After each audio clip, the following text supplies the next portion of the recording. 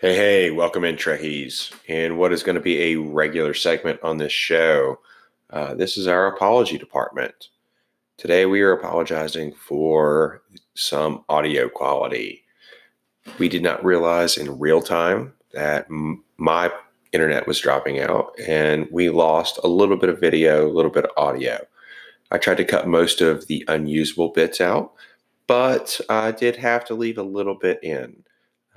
Just because of the conversational nature of it. I hope that doesn't detract from anybody that's listening. And someone go yell at my internet service provider. That'd be great. Other than that, if you have not watched Star Trek Discovery yet, there is a spoiler warning around the 33rd minute. So if you have not watched Discovery yet, you might want to skip ahead about a minute or two at the 33rd minute. Other than that, we should be good to go. Here comes some music, and we hope you like what we have talked about.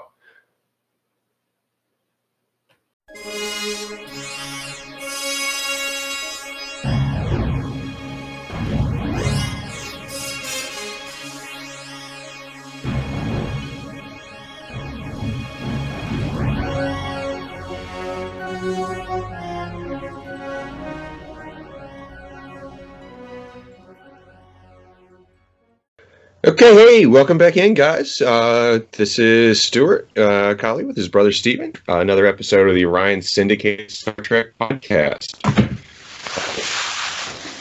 There's that box of papers you're sitting on again.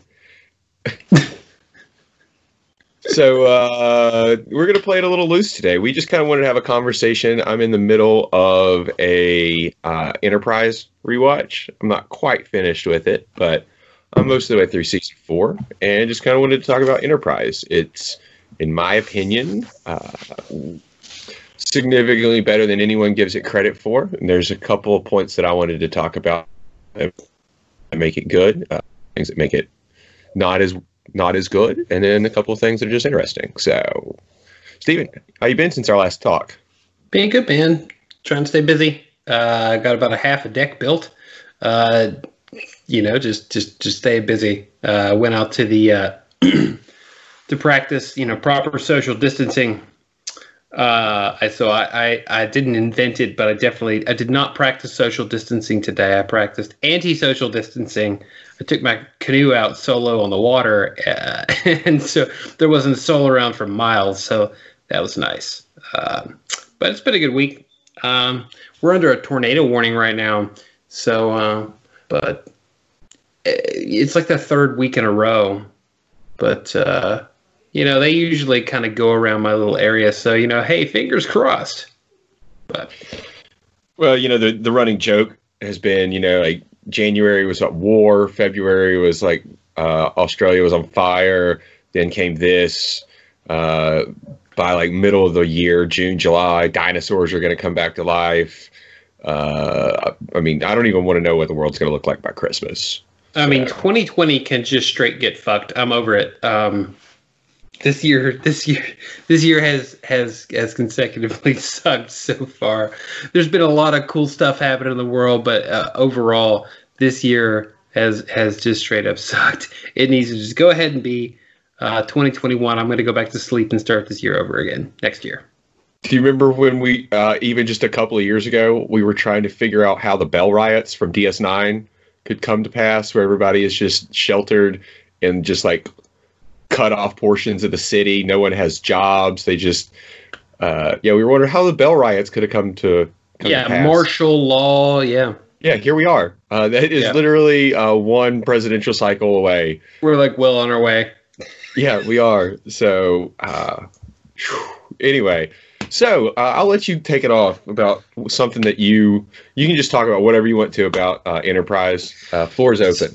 So you are, you're going through your Enterprise rewatch. I coincidentally did my last Enterprise rewatch not that long ago, less than 6 months ago.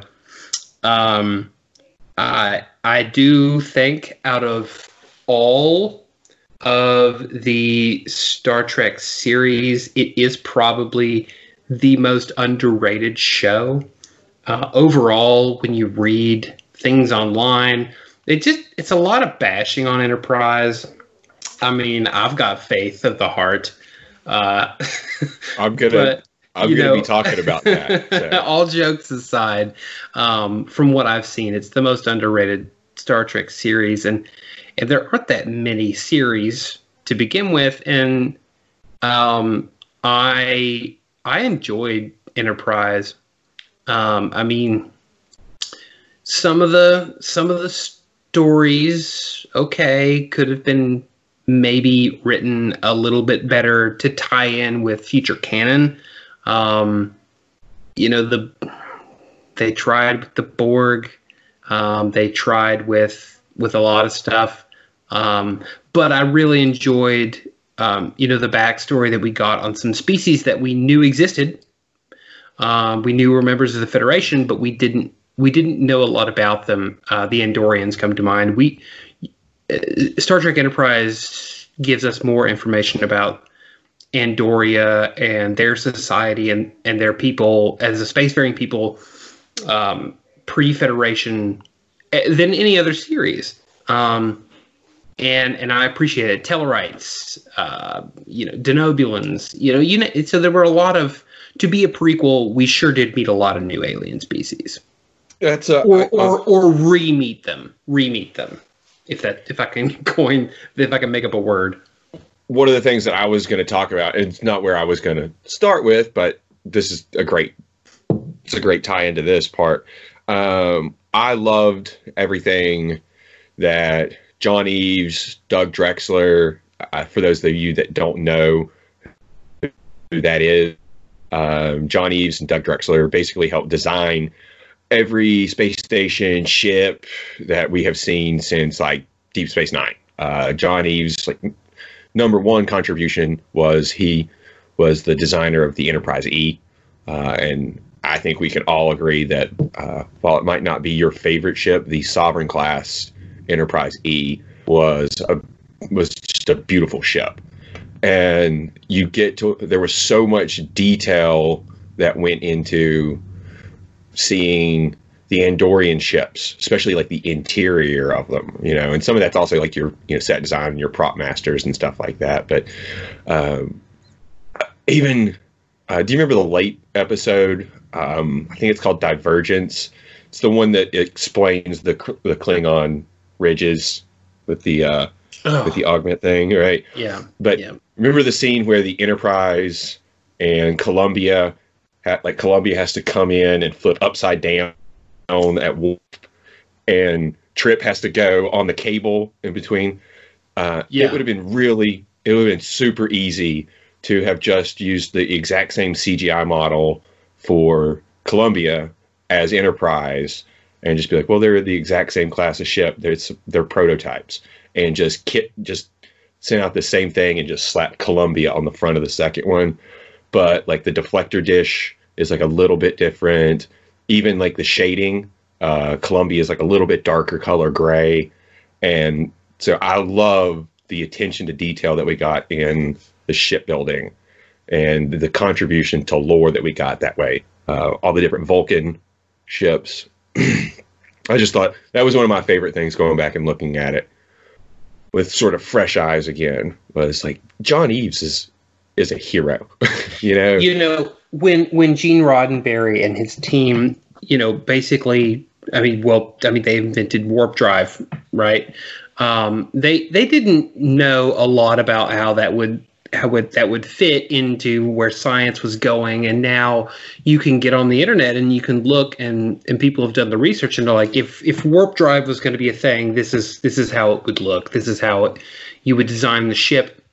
And those models started coming out in the early 2000s, and it was right around the time that Enterprise was being filmed. And when you look at the Vulcan ships, those early Vulcan ships from Enterprise, early is a relative term, but we both failed temporal mechanics, so don't worry about that. When you look at the class of ships from the Enterprise era, and you compare those to the ships that our scientists have designed today that say if warp drive was going to be a thing, this is kind of what your ship would look like. They're not that dissimilar. And I thought, I don't know if they're connected at all, but again, the attention to detail and that's something that could look, like that. I don't know. It's just, I enjoy that as well. Okay, so you mentioned the theme song. I don't think any conversation about Enterprise can really get started without getting, the theme song out of the way. So I'm just gonna jump on. I'm just gonna jump on that grenade, and I was all right. So I was very prepared to come on here and just be like, I skip it every time. I don't understand like the jingly bits. But the thing is, it is different, but it does kind of grow on you a little bit. Like I didn't skip it nearly as much as I thought I was going to. The visuals of it are fantastic. But I was very prepared to come on here and defend it. So the guy that sings it, okay, do you know who the... Okay, first of all, it's not... At one point, I'm sure I did, but first I'm not that big a nerd. It's not called Faith of the Heart. Faith of the Heart was the original. This was a cover by a English tenor by the name of Russell Watson. And his version is actually titled Where My Heart Will Take Me. And I was willing to come out here and go to bat for it. It's not nearly as bad as I thought it was or remembered it being. And then while I was doing my research, I found out that he's a Manchester United supporter. And for those of you that don't know, I am a Liverpool fan and our arch rivals. And as soon as I found that out, I hate it even more than I did before. I can't now hear it without thinking of him being a Manchester United fan. So I hope I either helped or ruined that opening sequence for everybody else. But all joking aside, it's not as bad as people make it out to be. It's just different. So there you go. That's my take on Where My Heart Will Take Me. So yeah, like I think if you walked into your standard group of I'll use a political term, we'll just call them moderate Trekkies, and you're just like, Where My Heart Will Take Me, and some of them might know, but most people know Faith of the... When you say I have Faith of the Heart, you'd be like, Enterprise, yeah. That's just kind of how I've always... I did not know it had a different name. I didn't even know. I honestly do not like the song. It does grow on you. I liked it. If I have to pick a version of the song, because there were two versions of it throughout. If I had to pick a version of something that I didn't like that was better, I would say the slower version was probably better than the upbeat version. I would agree, but I don't like it. I do not like. See, I mean, it's not even, if you put words to an orchestral background, maybe, but they didn't. And what annoys me most about it, if listen to it with headphones on, and you can, it's just a bad taping of the song as well. You can hear him breathing. You can hear the artist breathing when he gets ready. He goes, you can hear this noise when he gets ready to do a line. I absolutely hate that. It annoys me every time, and I as well skip it. I'm not a big fan. So you are talking about the terrible sound that you can hear and then purposely do it once while leaning into the microphone. Great. Absolutely. Absolutely. We got these microphones for $30 a piece on Amazon. So what else do we want to talk about from Enterprise? You want to do a little bit of headcanon stuff? I didn't really overthink a lot of this. I didn't overthink it at all. It's just like, hey, Enterprise, okay, let's do this. I talked a little bit about, species that we see that we don't know a lot about. We just know that they've sort of been around. But there were certain characters on this show that made it better. And by that, I mean, if certain characters were not on this show, played by the people that they were played by, this show wouldn't have even made it as far as it did before it got canceled. I think it was a stroke of genius to cast Quantum Leap as the captain of the first of the NX-01 for Jonathan Art. I thought that was a stroke of genius. It tied in other sci-fi and old school nerds back into. I mean, we were going to watch it anyway, but it just sort of tied everything together. You're like, oh, it's Quantum Leap. I think he made an excellent captain. I think anybody could have played T'Pol. Honestly, Jolene Blalock is a good actress, but I think anybody can play an emotionless person.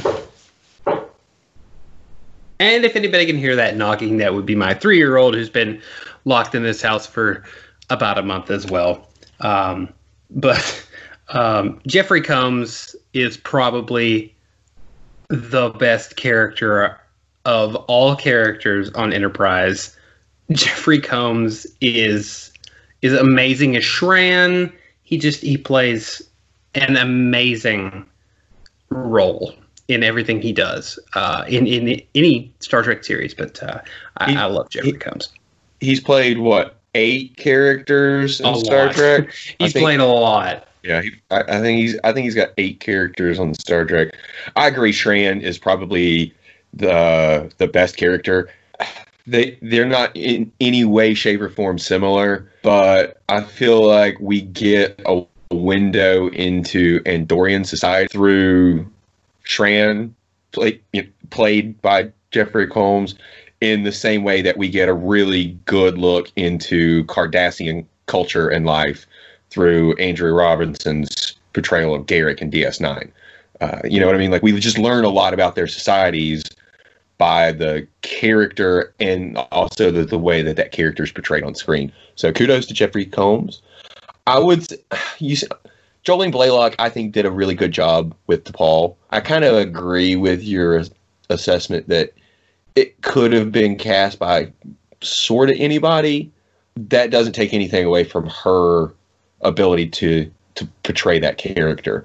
I thought, especially towards the end of Enterprise, with her and Trip's relationship, that she did a really good job of walking a kind of a fine line between emotion and not emotion in a different way than, say, like Spock or some of the other Vulcans that we've seen. So I'll go to bat for this. I think it was probably written this way, but I think Jonathan Archer was a sort of terrible captain. I think I think it was written that way to show. I mean, we had a couple different episodes that tried to show that this was pre-Federation. You know, this wasn't the Starfleet that we had grown up with. This is before the Prime Directive. And they even name dropped that in an episode. It's like, maybe someone will write some sort of prime directive for being out here. We don't have that luxury right now. But, I mean, the episode where he steals the warp core from the Illyrian ship so that they can make their meeting with Degra. It's toward the end of season 3. It was really difficult to watch, like, a Starfleet crew board another vessel that had done nothing to them and steal their warp core and leave them stranded like 3 years from home. Like, I understand why they did it. You know, they're trying to save Earth, but that was really hard to watch. Like, these are supposed to be the good guys, and this is arguably really kind of screwed. So I don't know. I'll go to bat for that. I think part of it was the writing that way. But Jonathan Archer was kind of a terrible captain. He did a bunch of really, really fucked up things. Yeah, I mean, I agree with you. Compared to all other captains we've seen, who have all been Federation Starfleet captains, I agree with you. In comparison to them, he was a terrible captain. But I mean, there was no Federation yet. There was no Prime Directive. Even just the humanity of the inhumanity of what that specific instance that you pointed out during the whole Xindi story arc, it was hard to watch, but it was compelling to watch, and he learns from that. You know, it's all part of his. I mean, when he first starts out, he's just this guy that got command, and by the end of the last season, he is a completely different person. I'd agree with that. And lays the foundations for the Federation Charter. And I mean, we even saw it in Voyager. When Janeway is talking to, and I believe it's Harry Kim, and she's talking about Kirk and this cowboy diplomacy, just warping off to go do whatever the hell they wanted to do. And this was even prior to that. I mean, Jonathan Archer's Enterprise that's cowboy. That's cowboy stuff. They literally did whatever the heck they wanted to do. They actually had a cowboy episode, North Star. Yeah. It was a fun watch, but it was not my favorite episode by a long stretch. When you look at it, yes, it takes place, chronologically in the Star Trek universe. It's a prequel, but it came in the early 2000s. So in sequence of series, it was really where Star Trek, it was the last episodic Star Trek series. And I mean by that, each episode had its own enclosed story arc. But it was also, especially with the Xindi story, where they're trying to save Earth, it was the way that they blended that episodic storytelling model with this overall series story arc was very well done. If you look at the way that Star Trek is now, where it's not episodic, the entire series, Picard or Discovery, they're 10 episodes, 15 episodes of an entire story arc. Each episode leads up to that. If you look at it that way, it's a great blending of the two. And I think that's nice. I would say season 4, which was run by Manny Kato, did the best job of that, because especially going back and season 4 is fresh in my mind because I'm not quite finished with it. But you had a lot of those that were 2 and 3 episodes long story arcs, right? So the Klingon augment virus one was 2 episodes long, but it tied into the overall story of season 4 really well. And so season 4 was told in these little mini arcs that had their own beginning, middle, and end in 2 and 3-parter episodes, but it did narratively drive the story towards the conclusion at the end of season 4. So I would say season 4 did a phenomenal job of that. So let's go to questions.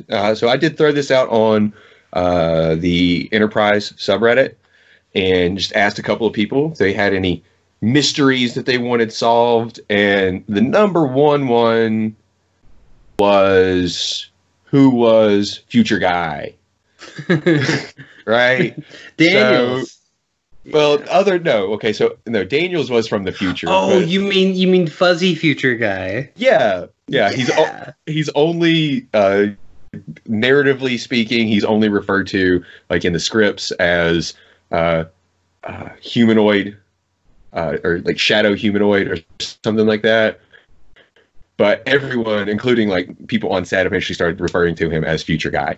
So who do you think? Who do you think Future Guy was? Oh God, does it even mention? Does it mention in on screen what century Future Guy is from? No, they don't mention when Daniels is from, and but this guy, Future Guy is from another faction of the temporal Cold War. Right.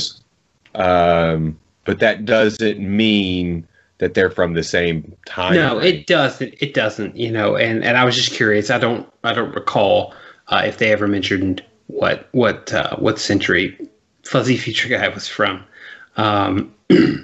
Who is so? It could. So we're talking. We're speculating out the wazoo right now. It could be anybody. Fuzzy Future Guy is. I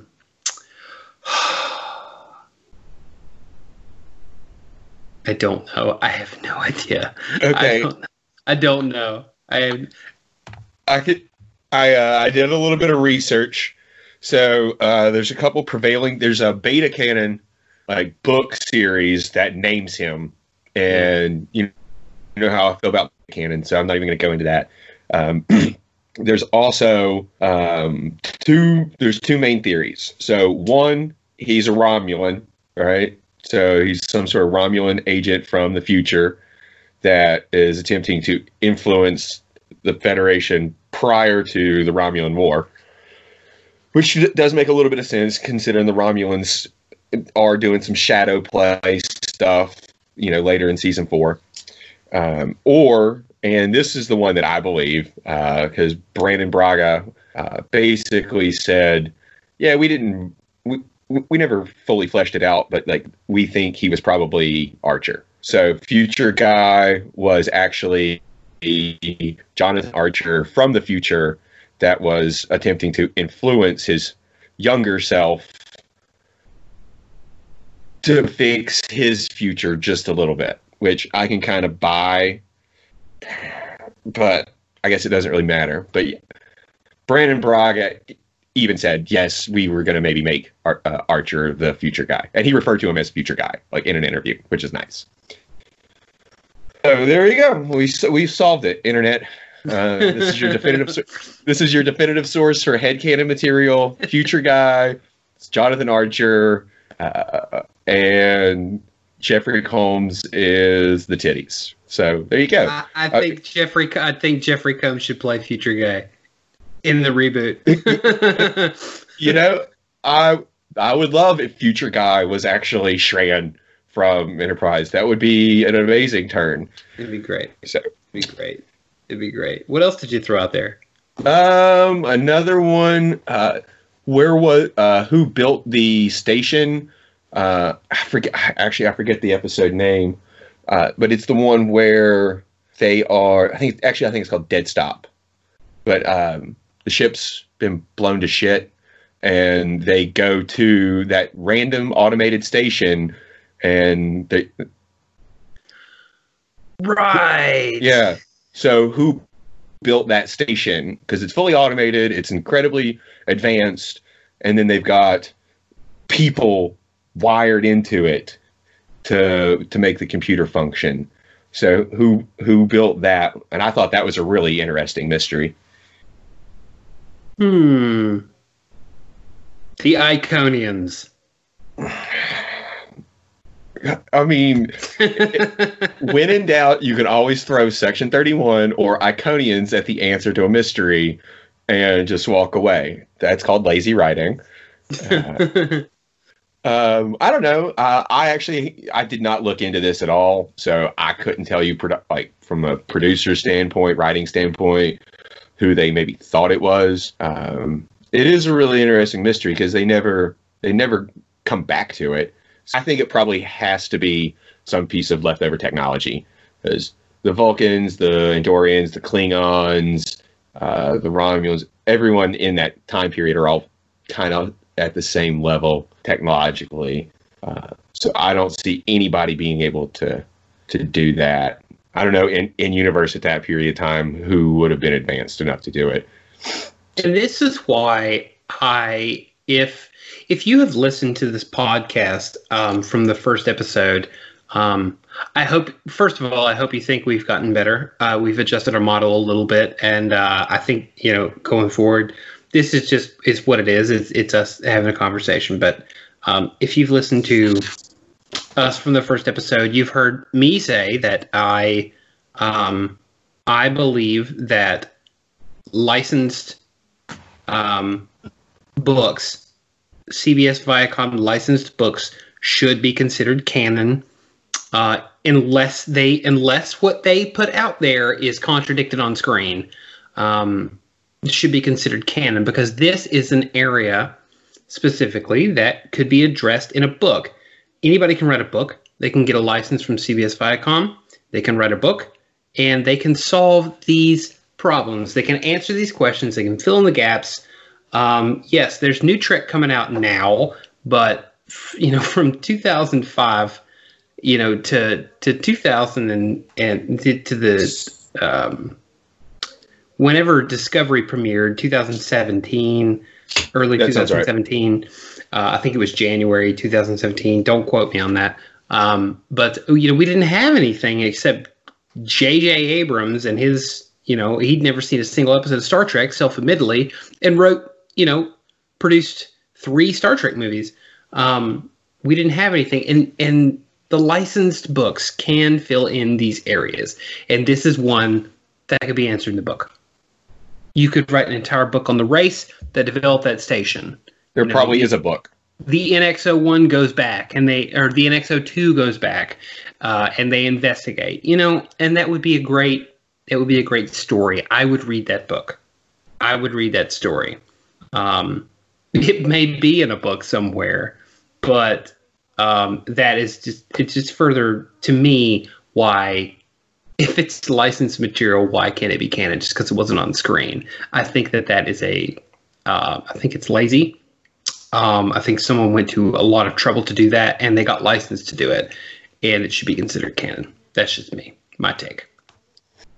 All right, so we're going to do a little segment where we just kind of pick some episodes, talk about them real quick. We're not going to go too long on any of these, because I think we'd both like to get at least 2, maybe 3 in before we go to trivia.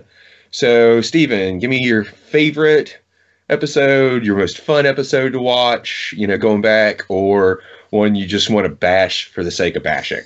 All right, man, I'll tell you, honestly, there were so many good episodes of Enterprise that just set up the whole Star Trek universe and tried to answer some questions. But my favorite Star Trek Enterprise episodes were In a Mirror Darkly Parts 1 and 2, the Mirror Universe episodes. I absolutely love them. I wish that there had been another season. I felt like they kind of left us hanging there at the end of part 2 with Empress Sato taking over. But those were great. I mean, you saw a throwback to the USS Defiant, little tie in there. Tholians and evil people. I love Mirror Universe episodes of Star Trek. I absolutely love them. We talked about the theme song earlier, how they changed the theme music for those 2 episodes and made it incredibly dark with the drums, and I think there was a Nazi flag on the moon. That was, if anyone wants to Google Nazis on the moon, there's a really bad movie on Netflix about this whole thing. It's so good. Yeah. But no, that's a great shot. I love those episodes. Absolutely. The tie-in with the Defiant going back, not only in time but into the Mirror Universe, and then that being a plot point. In Discovery a little bit was that was a story arc that traversed 50 years of history. You know what I mean? It opened with the original series in the 60s, and then got brought back in the, early 2000s, and then came back again in a closed loop in almost 2020. So that's a great show. That's a great episode. I love that. Yeah, and I wanted more. I wanted more. I wanted a part 3 so bad. And Sato was such a badass. Yes, she was. At the end, she was just this meek. She's played this meek person the entire time, and even in part 1, she played this meek person, and this courtisan, and then just totally dominates, and it's like shows up at Earth, and she's like, "Yeah, tell them they're talking to Empress Sato, bitch," and then it just fades to black. I just thought about this. Literally, just thought about this with you talking about it. The parallels in character writing from Hoshi to like Empress Sato and Tilly from Enterprise and Captain Killy. It's sort of the same thing. You take like the meekest and mild-mannered on the crew, and then turn them into this like bloodthirsty like killing machine. That's really interesting. I just thought about that. Sorry to anyone that hasn't watched Discovery. In a Mirror Darkly. I mean, it's a great name for the episode, and it's a great way to describe all of the Mirror Universe, Terran Empire episodes of all the series. Love it. Well, it's super fun to watch the people that we've gotten to know, because this two-parter came out just before like the final run-in. So they did. It was the 93rd episode of 97 episodes of Enterprise. Yeah. Yeah. So you've gotten to know all of these characters reasonably well, and then you get to see them play like their doppelganger and like their evil side. So it was really interesting to watch everybody play a bad version of themselves, and I'm sure it was probably really fun for the actors to do that as well. So yeah. My favorite. All right, so I'll do my favorite episode, and then I want to talk about one that I just love to watch. So my favorite episode, I think, was probably, it's from season 2, specifically because it does set something up later that I loved. It was the episode Stigma, where T'Pol, it basically is forcefully mind melded upon. And it is, on the surface of it, it's a story about rape. And anytime people with platforms can talk about things that are negative in society, there's a real stigma around rape reporting. That's for men and women. It is. Men can be raped as well. It was, and then through the course of the episode, it not only sets up some of T'Pol's later character development, but then in season 4, there's one of those nice little 3-part story arcs with the Forge, Awakening, and Kinshara, where they go to Vulcan and find the Kinshara, which is like Surak's teachings, right? And is Katra? You're right. Yeah. So, but that Stigma and that mind meld episode ties into that story arc pretty significantly, actually. So I enjoyed that episode for what it tried to do. It's hard to talk about difficult topics like that, and I won't say I enjoyed the episode, because it does make you, especially if you understand what they're trying to allude to, which Star Trek tries to do regularly. It makes it difficult to watch sometimes, but it was an important topic, still is, and it also set up the character for more development. So I think my favorite episode is probably Stigma from season 2. It's a great episode. No, and a great message. I want to say my favorite episode to just watch, just in isolation. We talk about nonsense, sometimes little bottle episodes that do modern Star Trek anymore, really, is Carbon Creek. Do you remember Carbon Creek? Carbon Creek? It's the one where it's played by T'Pol, but it's actually T'Pol's like great grandmother. Oh yeah, that's a fantastic episode. Yeah, and yes. they go to like a mining town in Pennsylvania in 1957. It's just a fun episode to watch, and there's a little nugget in there. So one of the characters. So there's 3 Vulcans. For those of you that don't know the episode, basically we launched Sputnik. Some Vulcans show up to investigate, and there's a problem. They crash land in 1957. So we know exactly when this episode takes place. Sputnik was launched in early October of 1957, and then crashed like 3 weeks later, right? So it came down a couple of weeks later. So we know exactly when the Vulcans showed up. There's 4 of them on the ship. One of them dies. Paul's like grand foremother is left in command, and then there's 2 other Vulcans. One of them is named Mistrel. So you go through the whole episode, and there's like this little boy who wants to go to college, but because it's a mining town, like they don't have a lot of money, and he's smart, and Paul's grandmother has gotten to know him and love him a little bit. And when she finds out that he's not going to get to go to college, she goes to her crashed ship and pulls out like a packaging thing, right? And it's got Velcro on it. And then she goes to town and she sells it and gets the money, and the kid gets to go to college. And like we don't know anything that happens to him after that, right? They named the Vulcan character after the guy that invented Velcro. You're kidding me. No. Wow. No. I did not know this. I did not know this. Yeah, it's just like so obviously when they were writing the episode, they're like, we don't know what's going to happen, but we're going to name one of the characters Mistrel, and we're going to do a Vulcan tie-in, which kind of is the same sort of scenario. Them the recipe for transparent aluminum in Star Trek, the one with the whales, right?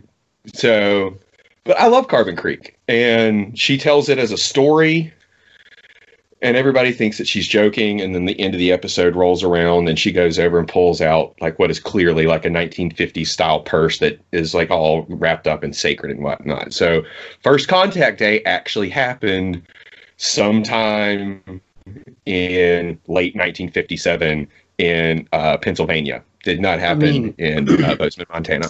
I mean, if you're going to get technical, First Contact Day happened earlier when Quark and Nog and they go back in time on DS9, and they go back in time earlier than that, don't they? It's 1947. They're supposedly the Roswell aliens. Right. So technically, I mean, if you're going to get technical and say First Contact Day happened earlier, it happened earlier than that. It happened in 1947.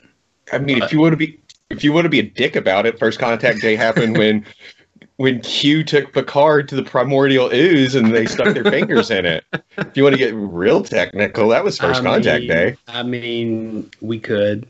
We're not. Yes, we're not going to do that. That's a great episode. I love it when Star Trek kind of steps outside, other than holodeck episodes. I mean, we know what those are, and they step out, and maybe there's a time travel episode, or they do like a past episode to explain, a character's past or whatever.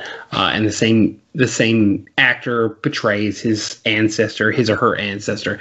I love those episodes. I think that they add something to the overall value of the series and the story arc, and I enjoy those. Cool. Do you have a episode that you particularly just did not enjoy?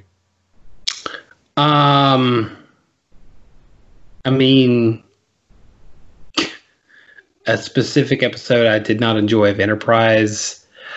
I mean, the whole Romulan drone thing kind of bugged me a little bit.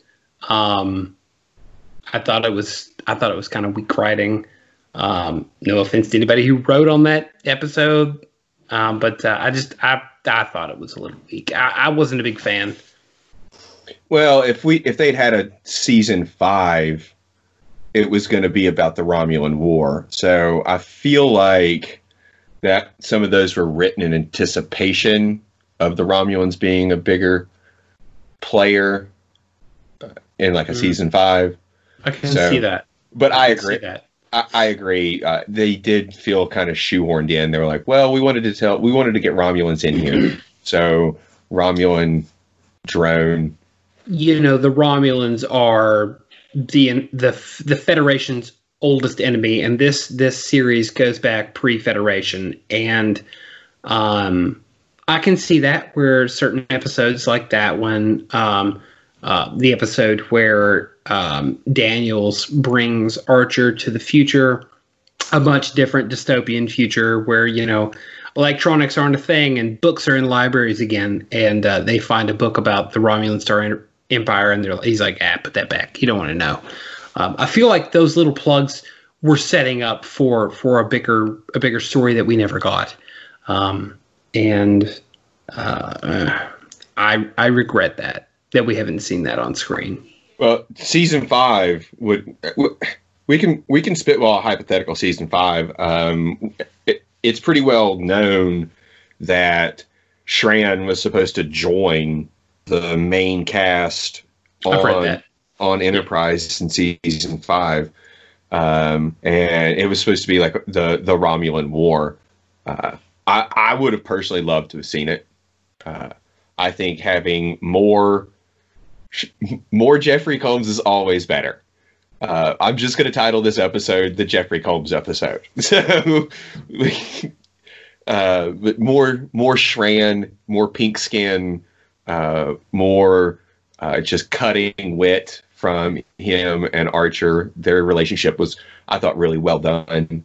Would have been awesome, and then to see the Romulan War take place, I think would have been fun. It would have been interesting how they reconciled Spock's comment that the Romulan War was fought with primitive nuclear weapons, with what we've already seen, that they have photon torpedoes and phase cannons and things like that. If they would have respected that comment, or if it would have been thrown out, and we'd have to be doing a whole episode to fix that. Based on who was doing the writing on Enterprise, I think they probably would have fleshed that out. They wouldn't have ignored it. But perhaps there was some cataclysm. Who knows, right?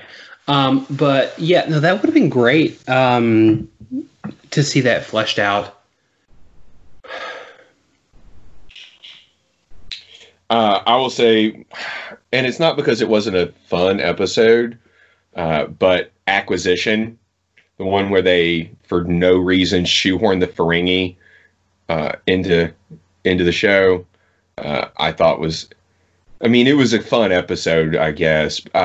Well, you had Ethan Phillips played a Ferengi, who is Neelix in Voyager, and then you also had Clint Howard, Ron Howard's brother, who has been in every version of Star Trek in some way, shape, or form, as one of the other Ferengi, playing off of them with the new crew.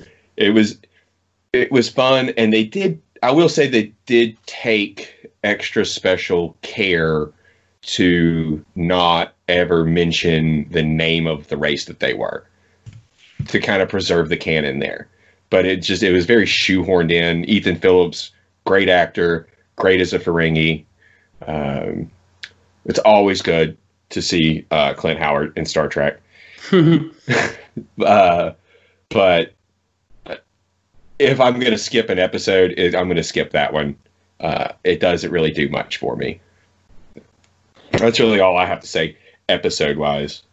Sure. So, I mean, let's recap. Overall, good show. Good Great series. show. Great show, great series. Ended before its time. Could have easily watched 2 more seasons of that before they shit canned it. Would have loved 1. Would have loved 2. And let's do trivia. I got to go find the trivia book. It's not in here. Oh, actually, let's do the one more thing. So theoretically, you could, because we haven't gotten it with Discovery yet. Pretty much every other show has had a handoff from a previous series to the next series. You know what I mean? So you had DeForest Kelley in Next Generation in their pilot.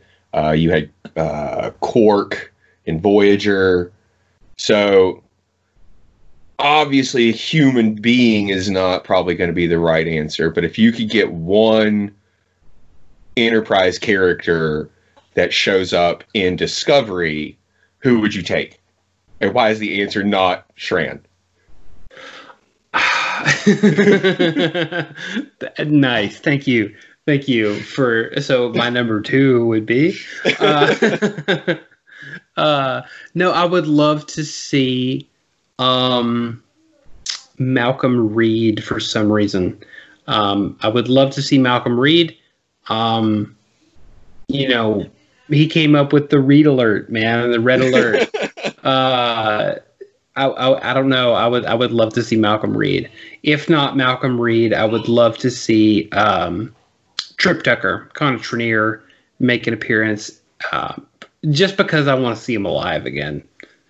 Spoiler alert: he died, and it sucked, and it didn't need to happen. But yeah, so yeah, one of the two. Okay, so there's a Section 31 like crossover there. Like there's Section 31 in Discovery, sure. And Malcolm Reed was like obviously an early Section 1. He would be, we're bad at math again. He'd have to be like 180 years old though, wouldn't he? Well, Section 31. It's Section 31 of the Federation Charter, and then Enterprise takes place before the Federation Charter. So it's technically not Section 31. It's just a clandestine organization. But he name drops. He did, and it's bugged me. And if anyone out there knows why that shouldn't bug me, please hit us up on Twitter at Orion Podcast, or shoot us an email at orionsindicatedpodcast@gmail.com. I would love to see, because we know that Vulcans are long-lived enough that T'Pol could make an appearance. So I think logically, she probably makes the most sense to show up. We don't, to my knowledge, have any idea how long Denobulans live. And so you could just have a throwaway comment that Denobulans live to be like 300 years old. And Phlox was one of my favorite characters. Like after rewatching this, he might be one of my favorite doctors. He's like that coworker that is like incredibly cheery all the time, to the point where you almost don't trust them because of it, because it can't be real. And then the longer you get to know them, they're like, no, this is just someone who is inherently a cheerful person. And it kind of makes you feel bad about being cynical. Right? That's Phlox. I loved almost every episode that Phlox played like a main part in, when he was like a main part of the story. He was just a really, and he was a brand new race of aliens to get to know. So you get to know, actually, Stigma, I think the B plot is when you find out that they all have like 3 wives, and then each wife has 3 husbands. So you get to find a lot about Denobulan culture in that episode too. So I would want to see Phlox make a comeback and just have a throwaway line that, yeah, we live to be like 300 years old. I was only like 39 in that episode, or like, in Enterprise. I was only like 39 years old. and like just have Phlox come back for a cameo. I would love to see that. That would be my pick. All right. Love it. I'm gonna go get the trivia book. All right, and so now we're on to our love-hate portion of the podcast.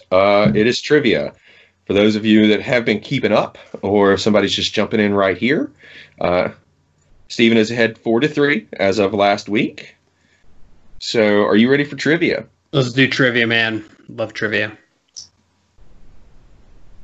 All right, so the way this works, it is a book. I have no control over it. It will just pick something at random from Star Trek trivia at large.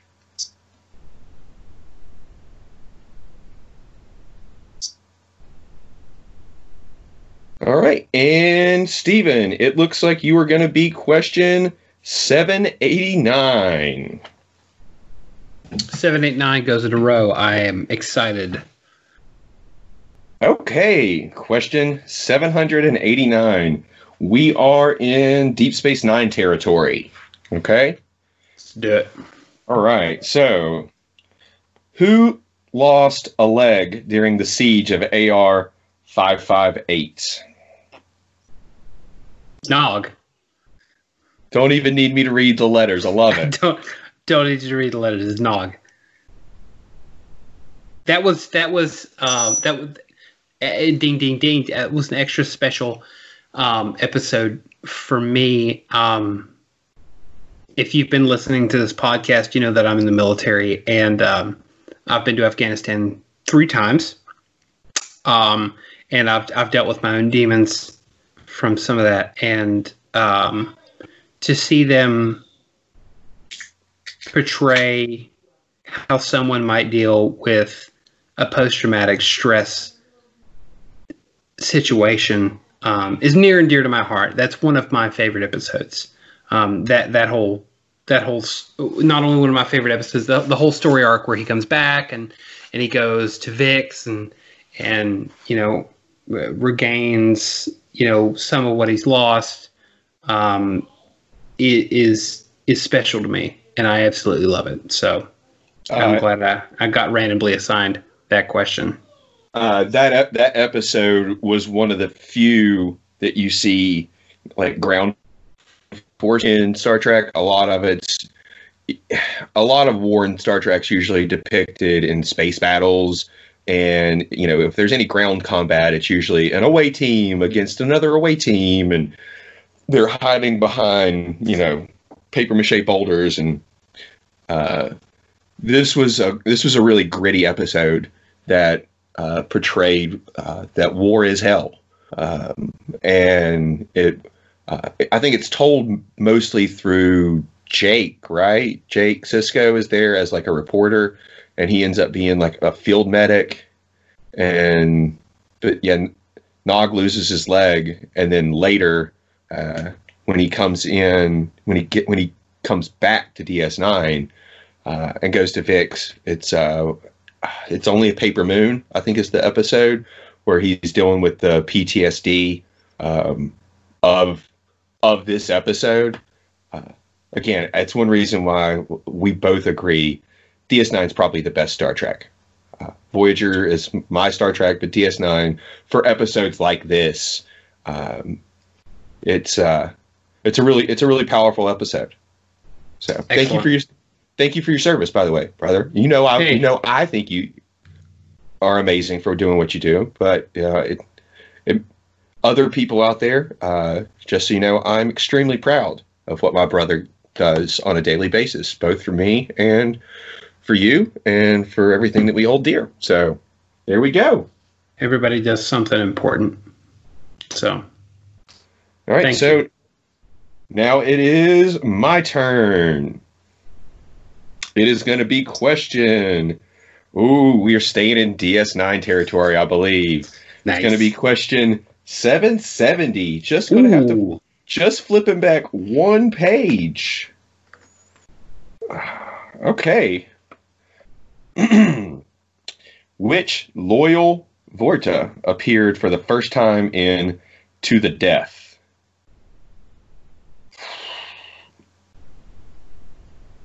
Okay, so this is tricky because they met a Vorta before Wayoon, They did.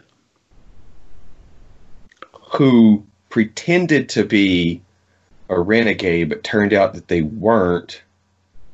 But then you never saw them again. So I feel like adding the It was word a female. It was a female. Remember, she had that, and we never see it again. That power to shoot like a ball of energy out of her chest for some fucking that's reason. annoying. Yeah. But it does say which loyal Vorta appeared for the first time into the death, and I gotta say it's Wayoon, which is played by Jeffrey Combs. Jeffrey Combs, our favorite drop-in actor. Oh, I'm definitely gonna have to call this the Jeffrey Combs episode. I'm gonna say it's Wayoon. Oh, I was really worried about that. I think logic helped you out there. Which loyal Vorta appears for the first time. I think logic helped you there. Yeah. Do you remember the episode? I don't remember the episode name, but Iggy Pop played a Vorta. Absolutely. Yeah. It's fantastic. There's so many great guest star roles in Star Trek. We could do an entire podcast episode about guest stars. I actually love that idea.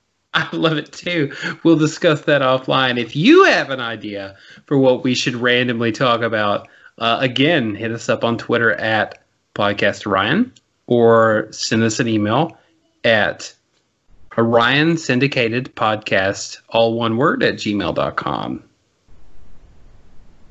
All right. Well, I feel like this is a lot tighter show, brother. I feel like we accomplished little to nothing, but got through it rather quickly. So. I feel like it was good, considering you sent me a text like 4 days ago saying I'm thinking Enterprise something, and then we did this for an hour or so. So I feel good about it. All right. Well, all that being said, I think we have talked about Enterprise. If somebody wants to tell us the things that we missed, you want to talk about your favorite episodes, why not? Like I said, Stephen already gave you those ways to get in touch with us. So, brother, I think that's going to wrap it up for us tonight. Sounds good, man. Live long and prosper. Live long and prosper, my man.